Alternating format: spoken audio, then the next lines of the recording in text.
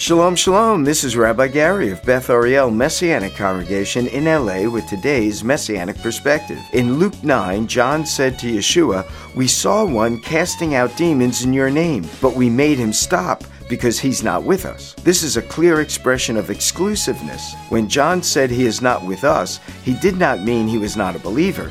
He meant he was not one of the group of 12. Yeshua told him not to forbid him because one not part of the inner circle of disciples could still accomplish great things for Messiah. It is important to receive those who are serving Yeshua. There's no place for exclusiveness or pride. We are all members of the family of God and brothers and sisters in Messiah. Saturday, March 4th, Beth Ariel will celebrate Purim. This is an event for the whole family. We'll have fun using our noisemakers to blot out the name of Haman, the enemy of God and the Jewish people. Go to bethariel.org, bethariel.org. God bless and shalom.